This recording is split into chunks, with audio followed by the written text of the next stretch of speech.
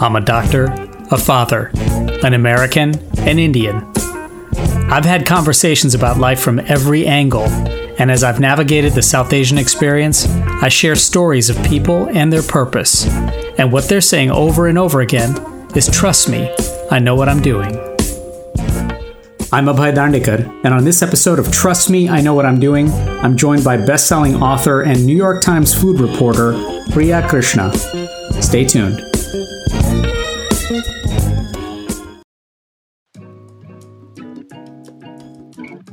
So happy New Year, everyone, and I hope this finds you staying healthy and positive. Thanks for listening to the show, sharing it with your friends, subscribing to the podcast, wherever it is that you get your podcast, and following on social media at Dr. Abhay Darndekar. Now, last year, I started to really enjoy cooking in the kitchen and became more curious about not just the outcome, but also the process and the stories behind food. In truth, there's definitely a degree of confidence that's involved. Just feeling somewhat capable and competent to make something. Possibly at first not as tasty as you imagine, but then try again and aim more towards perfection. My kids, my wife, my mom, my mother-in-law, they all seem to be able to merely stroll into the kitchen and create something magical. And man, I would love to have that command and nimbleness, especially for Indian food, which I truly love, but seems like the daunting black hole and abyss of my dive into cooking, or any other food style or preference for that matter. It helps to have some guidance, to proceed, learn, and just feel comfortable. And that's exactly why I was thrilled to share a conversation with the simply terrific Priya Krishna. Priya is a food reporter for the New York Times and a New York Times best-selling author of multiple cookbooks, including Dining Hall Hacks and Indianish. She grew up in Texas, and her experiences with food through the lens of being in an Indian-American family, learning about food through her parents and culture, surviving the dining halls of college, and deeply exploring food as a journalist have produced writing and media that's just authentic, expressive, filled with empowerment, and resonant for so many. Priya is passionate about being a food journalist of color and what this represents in a contemporary world. And so her latest cooking book, co-authored with David Chang, titled Cooking at Home, or How I Learned to Stop Worrying About Recipes and Love My Microwave, pretty much encapsulates the essence of my own personal food mission. We caught up to chat and started at the root of it all: family stainless steel cups and containers. I can't have enough stainless steel Dabe and Vartia. You know, it's just a part of the fabric of things. And does it hit you a certain way? I mean, for me, it certainly hits me differently if I was using a mug or a bowl or something, as opposed to one of these things. How much does nostalgia kind of inform what you do? Oh, I mean, so much.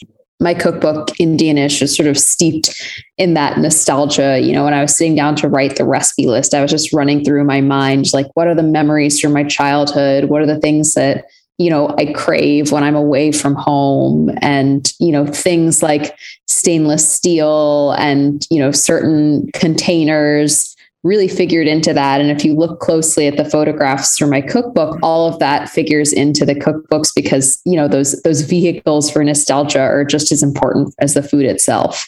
Yeah. You know, beyond that journey, do you find that there's a new nostalgia that you make, even aside from the cookware or the, you know, empty sour cream boxes and that sort of thing?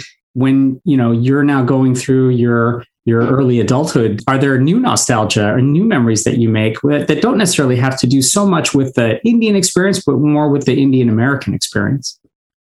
You know, I grew up in such an Indian American household. So I feel like that is the nostalgia that still takes hold. I imagine that when I have children, maybe I will feel nostalgic for things in my Brooklyn apartment, but I think I'm too close to it to feel nostalgic for stuff beyond my childhood. Well, and how about, you know, for you, does the language of what's going on in the kitchen also make a difference? So, you know, a lot of times when I see items like this, you know, in my house, I think of like my grandmother actually cooking in our Marathi language at home. And, you know, are there some parts of that nostalgia that you just can't recapture?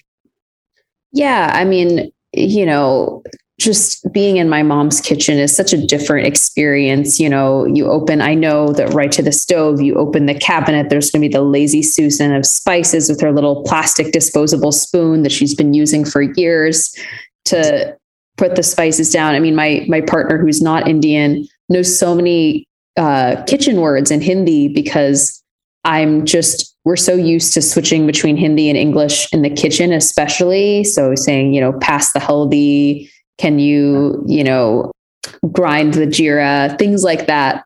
And so, yeah, totally. We have our own kitchen language, and it's sort of this Hindi, English, but also like tacit understanding that, you need this without even having to say it. Right.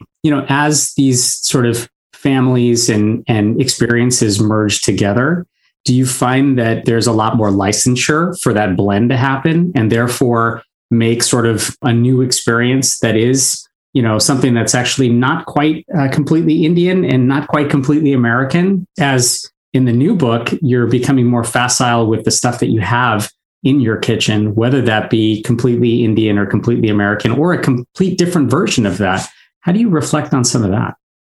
Yeah, I mean, like my upbringing was so Indian American. So I've never felt like, oh, I'm taking my mom's food and like bringing it into the American sphere. There hasn't really been that adaptation.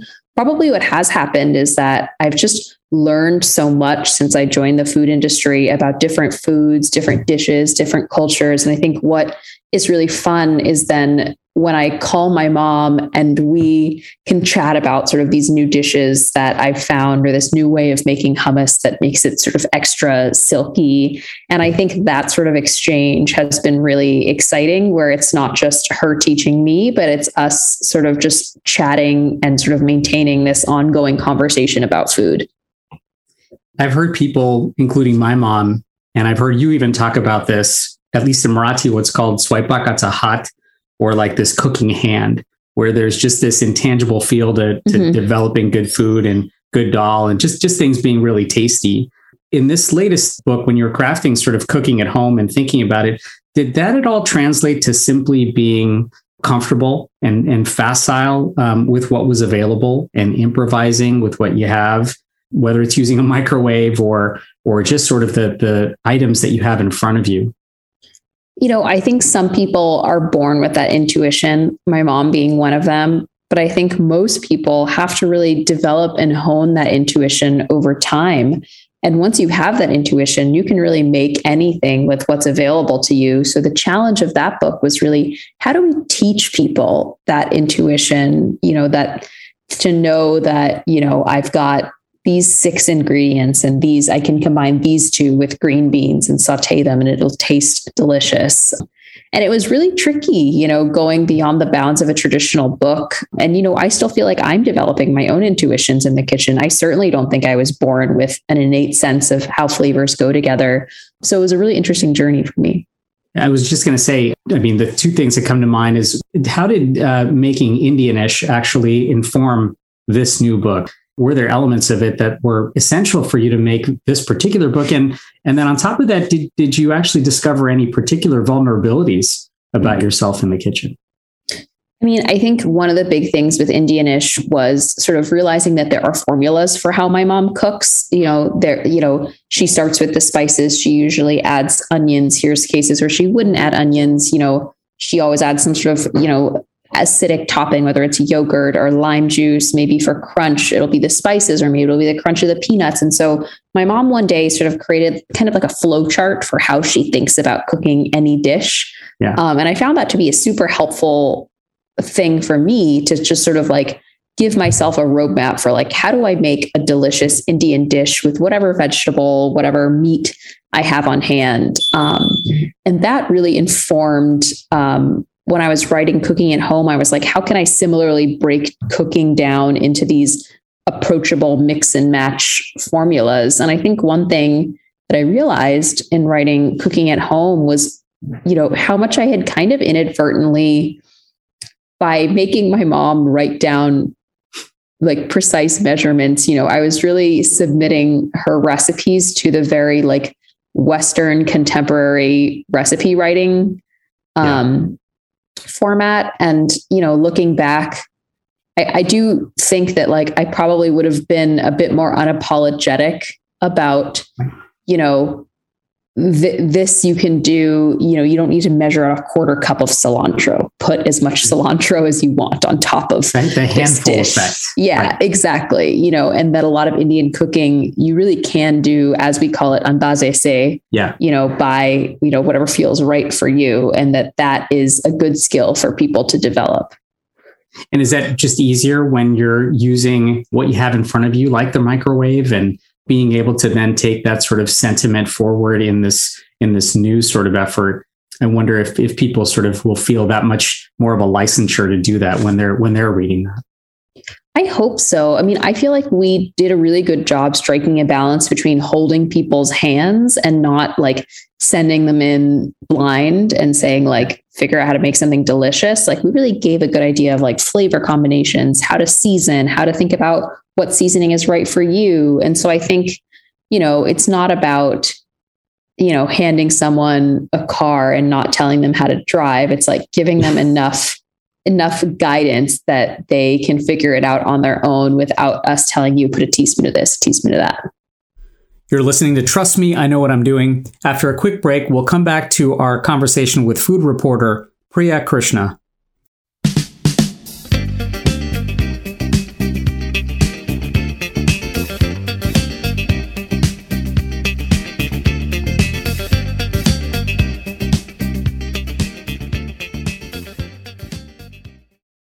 Welcome back to Trust Me, I Know What I'm Doing. Let's rejoin our conversation now with best-selling author and New York Times food reporter, Priya Krishna. Speaking of handing someone a car, I'm thinking of my daughter who's now freshman in college, and she's in her first year in the dorms. By the way, thank you for the dining hall hacks idea and book. When you were crafting that even and going through that sort of adventure, how did creating that build confidence or sort of trust in yourself or momentum even at that time in your life, perhaps both personally and professionally? Thank you for asking about that book, by the way, because not many people ask about it or know it even exists. Yeah. You know, just thinking of my own like dorm dining hall days, go Bears at Cal, by the way. I think it's ingenious to be able to say, hey, look, here's a problem, here's a gap, let's solve it. And find some creative solutions to that. Yeah. I mean, that book was, it feels like I wrote it a whole other era ago because I wrote a big part of it in college and I didn't know the traditional process of getting a book published, which is finding an agent, you know, shopping a proposal around. I remember my dad and I, we printed and mailed like 50 proposals to a bunch of publishing companies, kind of unsolicited. And I slowly started receiving rejection letters my senior spring. My dad would like scan and send me the different letters. Right. And then to my surprise, one publishing company got back to me and was like, yeah, we'd like to publish this book. Yeah. And it was so thrilling for me as like, I think I was 21 years old, just to see any publisher have interest in this sort of crazy idea I'd had in college. And it really gave me the confidence to sort of trust in my own ideas and to trust in my own work ethic and persistence and to know that, you know, can take you far. Yeah, no, totally. For you, even professionally, not only just as a writer, as a cook, as someone who's experimenting with this, you know, and I've asked this to other people before, but does that acceleration also give you kind of like the freedom to experiment a little bit and to know in some ways kind of how to successfully fail? And I was thinking about this even from the confidence standpoint. The other day, I tried is the key word here. I tried to make uttapa for myself. Yeah. And for my parents. And I made a version of uttapam and I tasted it and it was awesome. And then I gave it to my parents and my mom had this very like kind of patient, you know, loving smile on her face, but I could tell that this was not very tasty for her. And the whole point to me was I wasn't really doing that with a whole lot of confidence or previous success in doing this. And I always wonder whether or not publishing a book, having some momentum behind that, does that actually give you the freedom to sort of be able to experiment and fail and sort of do things without that kind of reserve, if you will? For me, no. I always worry about, if anything, it does the opposite. You feel like I've published a cookbook. I need to succeed. When I have people over for dinner, I fret just as much as everyone else does, because I'm like, I feel like people expect more of me because I'm cooking for them. So no, I don't think so. But I feel like that probably has more to do with me and my anxiety than anything else.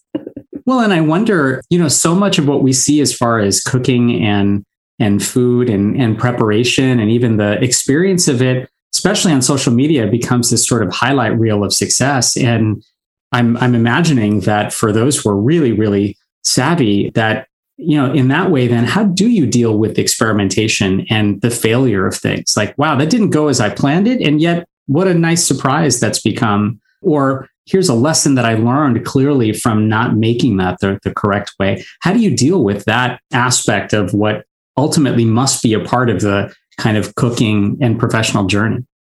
I have to admit, I'm still really bad at when I make something and it doesn't turn out the way I did, or when I do something and it doesn't turn out the way it did. I'm really bad at dealing with those kinds of failures, and I need to get better at it. But, every time I look back at, a recipe that didn't quite work, that I really had to try a bunch of times or had to ultimately give up on, or, some professional experience that didn't go my way, it all ultimately works out in the end. But in the moment, it's absolutely infuriating and anxiety inducing for me. And not making it onto Instagram, I would guess. Oh, I try to put all of the failures on Instagram. I think it's important for Instagram not to be sort of this like manicured version of your life, but rather a very real version. Right. You wrote recently about a cookbook, and I love this, about a cookbook that features sort of indigenous food of the Americas. And I was also reading a piece about the sort of whitewashing of recipe making, or recipe writing for that matter. Is there a sweet spot or a secret to educating broadly while also kind of empowering the origin of the food without codifying it? And I hope that makes sense a little bit in that there's always this balance of trying to really highlight and amplify what the origins and the stories are, without itself being a act of that codification. Does this just simply come from more food writers and leaders of color representing these backgrounds and traditions? How have you felt about that? I mean, 100%, that is the first step. As long as the tops of mastheads remain overwhelmingly white, we won't get to see those sort of non-white foods be normalized in the way that they ought to be. But I think, the more writers and writers of color just think about their audience, not in terms of a white person. I think, as an Indian person who grew up in the US in a predominantly white community, it feels instinctual for me to want to when I'm writing my books, to be like, okay, how would I explain this to a white person? Sometimes we just do it totally subconsciously. Yeah. I think if we could all just start thinking about like, how would I write for me? Yeah. How would I write for my community? I think that's where we can start to make some progress. And I think there seems to be this notion that if we're writing for our own community, it immediately becomes inaccessible to other communities. That's not true. Yeah. If that were true, then all of the white cookbooks for white people would be inaccessible to me. But I've had to think outside myself and do these cookbooks for a really long time. But I think as soon as we start writing for ourselves, I think we're going to start to see some important progress being made. And I don't think it's a zero-sum game. Well, I wonder, it sounds like there's an element in that way of sort of turning off the code switching, because I imagine that we don't necessarily do that, or you don't do that I don't necessarily cooks in that way, but in the kitchen, you probably don't do that, right? You're cooking sort of for yourself and what you're owning it. And yet when you're writing and when people are maybe sharing their experiences, they may actually be code switching to an audience that not necessarily is that they're taking responsibility for. Is that basically sort of just saying, look, you're not code switching when you're making food, so let's not code switch when we're writing about food? Yeah, I think so. And I think like there will always be things that will be like by us, for us. that aren't meant to be shared beyond the community. But yeah, I mean, I think, gosh, code switching became so automatic to me. I mean, I didn't even have a word for it until my like mid 20s. But yeah, I wish that I had done it less, and that, you know, I still have to catch myself today. Do elements of that actually come out in your writing or in your cooking? I mean, being an Indian American from Texas, and how that maybe has, I've asked others about like how growing up in the Midwest or growing up in New York has informed them. You know, has growing up in Texas given you particular aspects of your work that are, you know, kind of packaged and defined in that way? I wouldn't say that it's influenced by like my Texas upbringing, but just growing up in the US. I mean, honestly, if you look at a lot of my early work, there is a lot of over explanation of Indian concepts. Even like in my book, Indianish, I'm still like annoyed that I refer to kadhi as a soup. It's not a soup. It's its own thing. Yeah. It defies categorization. Yeah. So, you know, I definitely am thinking about how in future writing and future books, I can do less of that. Yeah. You're listening to Trust Me, I Know What I'm Doing. After a quick break, we'll come back to our conversation with food reporter Priya Krishna.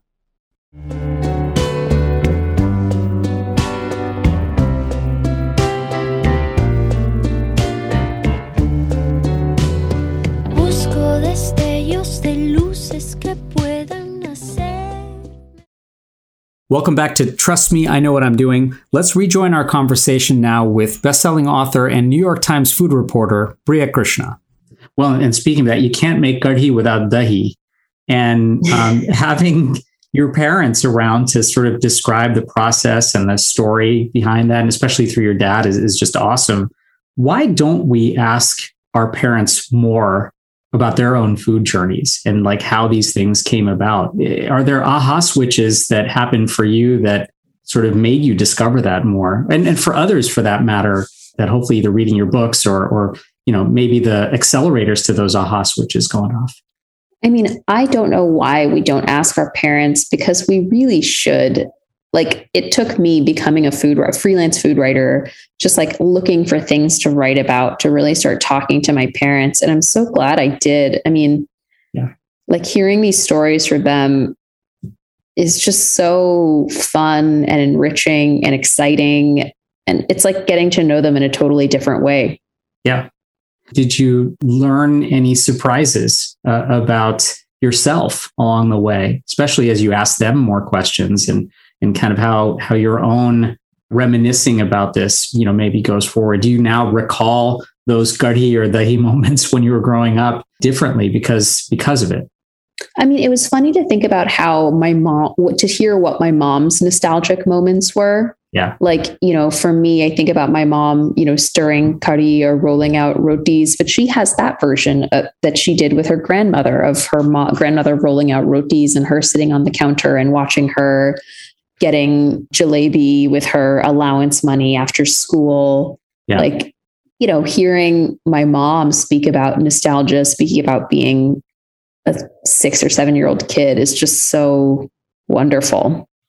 I think the moment for me has, you know, happened where I've heard my mom talk about these things, but even her experience, all 4 of my grandparents were actually here when I was growing up. Oh. And so for my mom, now using things like an Instapot, which was so foreign to what her growing up experience was, you know, now becomes this sort of like, okay, this is not something that I'm nostalgic about from my childhood, but really what I'm nostalgic about from, you know, the 80s and the 90s of me cooking for my family, which is a very, very different experience for both my grandparents and for me. Totally. I've heard you talk about this at least, and you've shared a lot about mentoring others and paving a pathway. What exactly for you have you learned about yourself along the way, especially about mentoring others in providing resources or those pathways to others? Yeah, I mean, I think what's so important is that, like, yes, writers writing about diverse topics is very, very important. But as important, and if not more important, is writers bringing other writers to the table who don't have the privilege, those connections, and plugging them in to those places so that they can be the ones to tell those stories. And I think that is so, so, so important. Like I wrote this book about indigenous, like the indigenous cookbook by indigenous people. And I was happy to write it, but it also made me wonder, like, why aren't there more indigenous people writing for the Times? Why don't, not just about indigenous foodways, but about, all foodways. So I don't know, I'm always trying to make myself available, offer the resources that I can, help people workshop a pitch, so that we really can diversify the stable of writers and perspectives that we've got. But it's hard. There's not like a formalized way of doing it. I'm still trying to figure out how to formalize it, but it's just like, I try to publicly make myself available as much as I can. And I get so many emails, inquiring to pick my brain, and I can't do all of those. So I tried to sort of make a resource page on my website and do regular Instagram lives so that people can ask me whatever questions they do have. I've experienced this as a sort of mentor to other junior physicians in that way, but have you taken some lessons away from the people that you've tried to mentor? I think there's a word, it's called like group mentoring, or like, I don't know. I feel like doing this via social media or via my website is a way to reach the most people that I can. Sure. And that's probably more effective than like saying like, I'm going to pick 2 people and mentor them. Right. You're not holding the fellowship program, perhaps, in that way. Do you see your responsibility in some ways as a food writer to bring mastery of an art to everyone, or utilize practicality as a vehicle towards mastery? I think it's about inspiring curiosity, whether it's in the kitchen, whether it's about the world around you. I think food is a really beautiful lens through which to do that. And I think that if my stories can make people think a little harder on a subject, then I've done my job. Someone who's maybe viewing or reading your work for the first time, aliens who are landing on the planet and they're reading Priya Krishna, this is the first thing that they're experiencing. What do you want them to learn about you? And perhaps how do you want them to feel once they've read something of yours or viewed something of yours? I want them to feel like, wow, this story is about food, but it's really about so much more. It's about politics. It's about race. It's about class. It's about, culture and religion and sports. And I think food is such an easy and literally digestible way to really understand such a variety of issues. So I think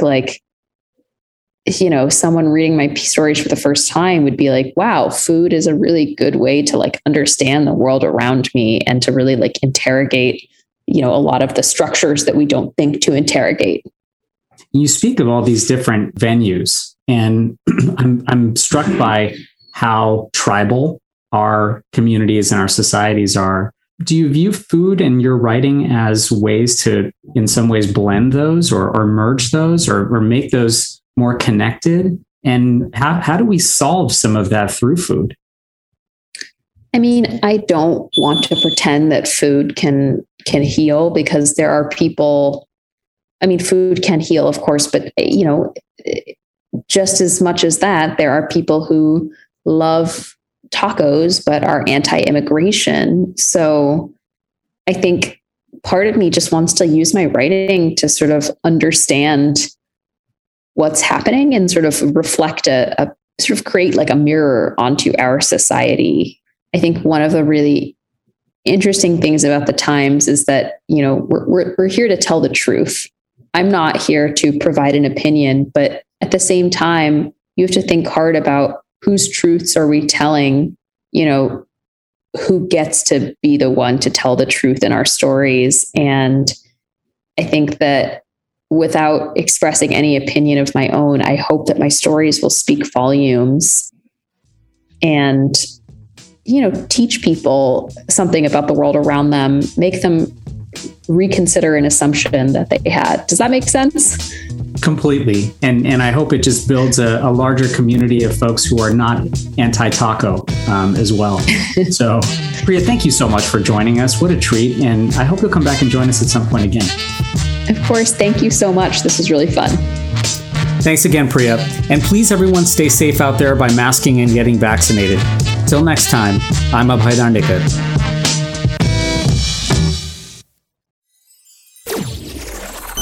What's going on, world? It's Martin Tooswee on Ruckus Avenue Radio, Dash Radio's exclusive South Asian radio station.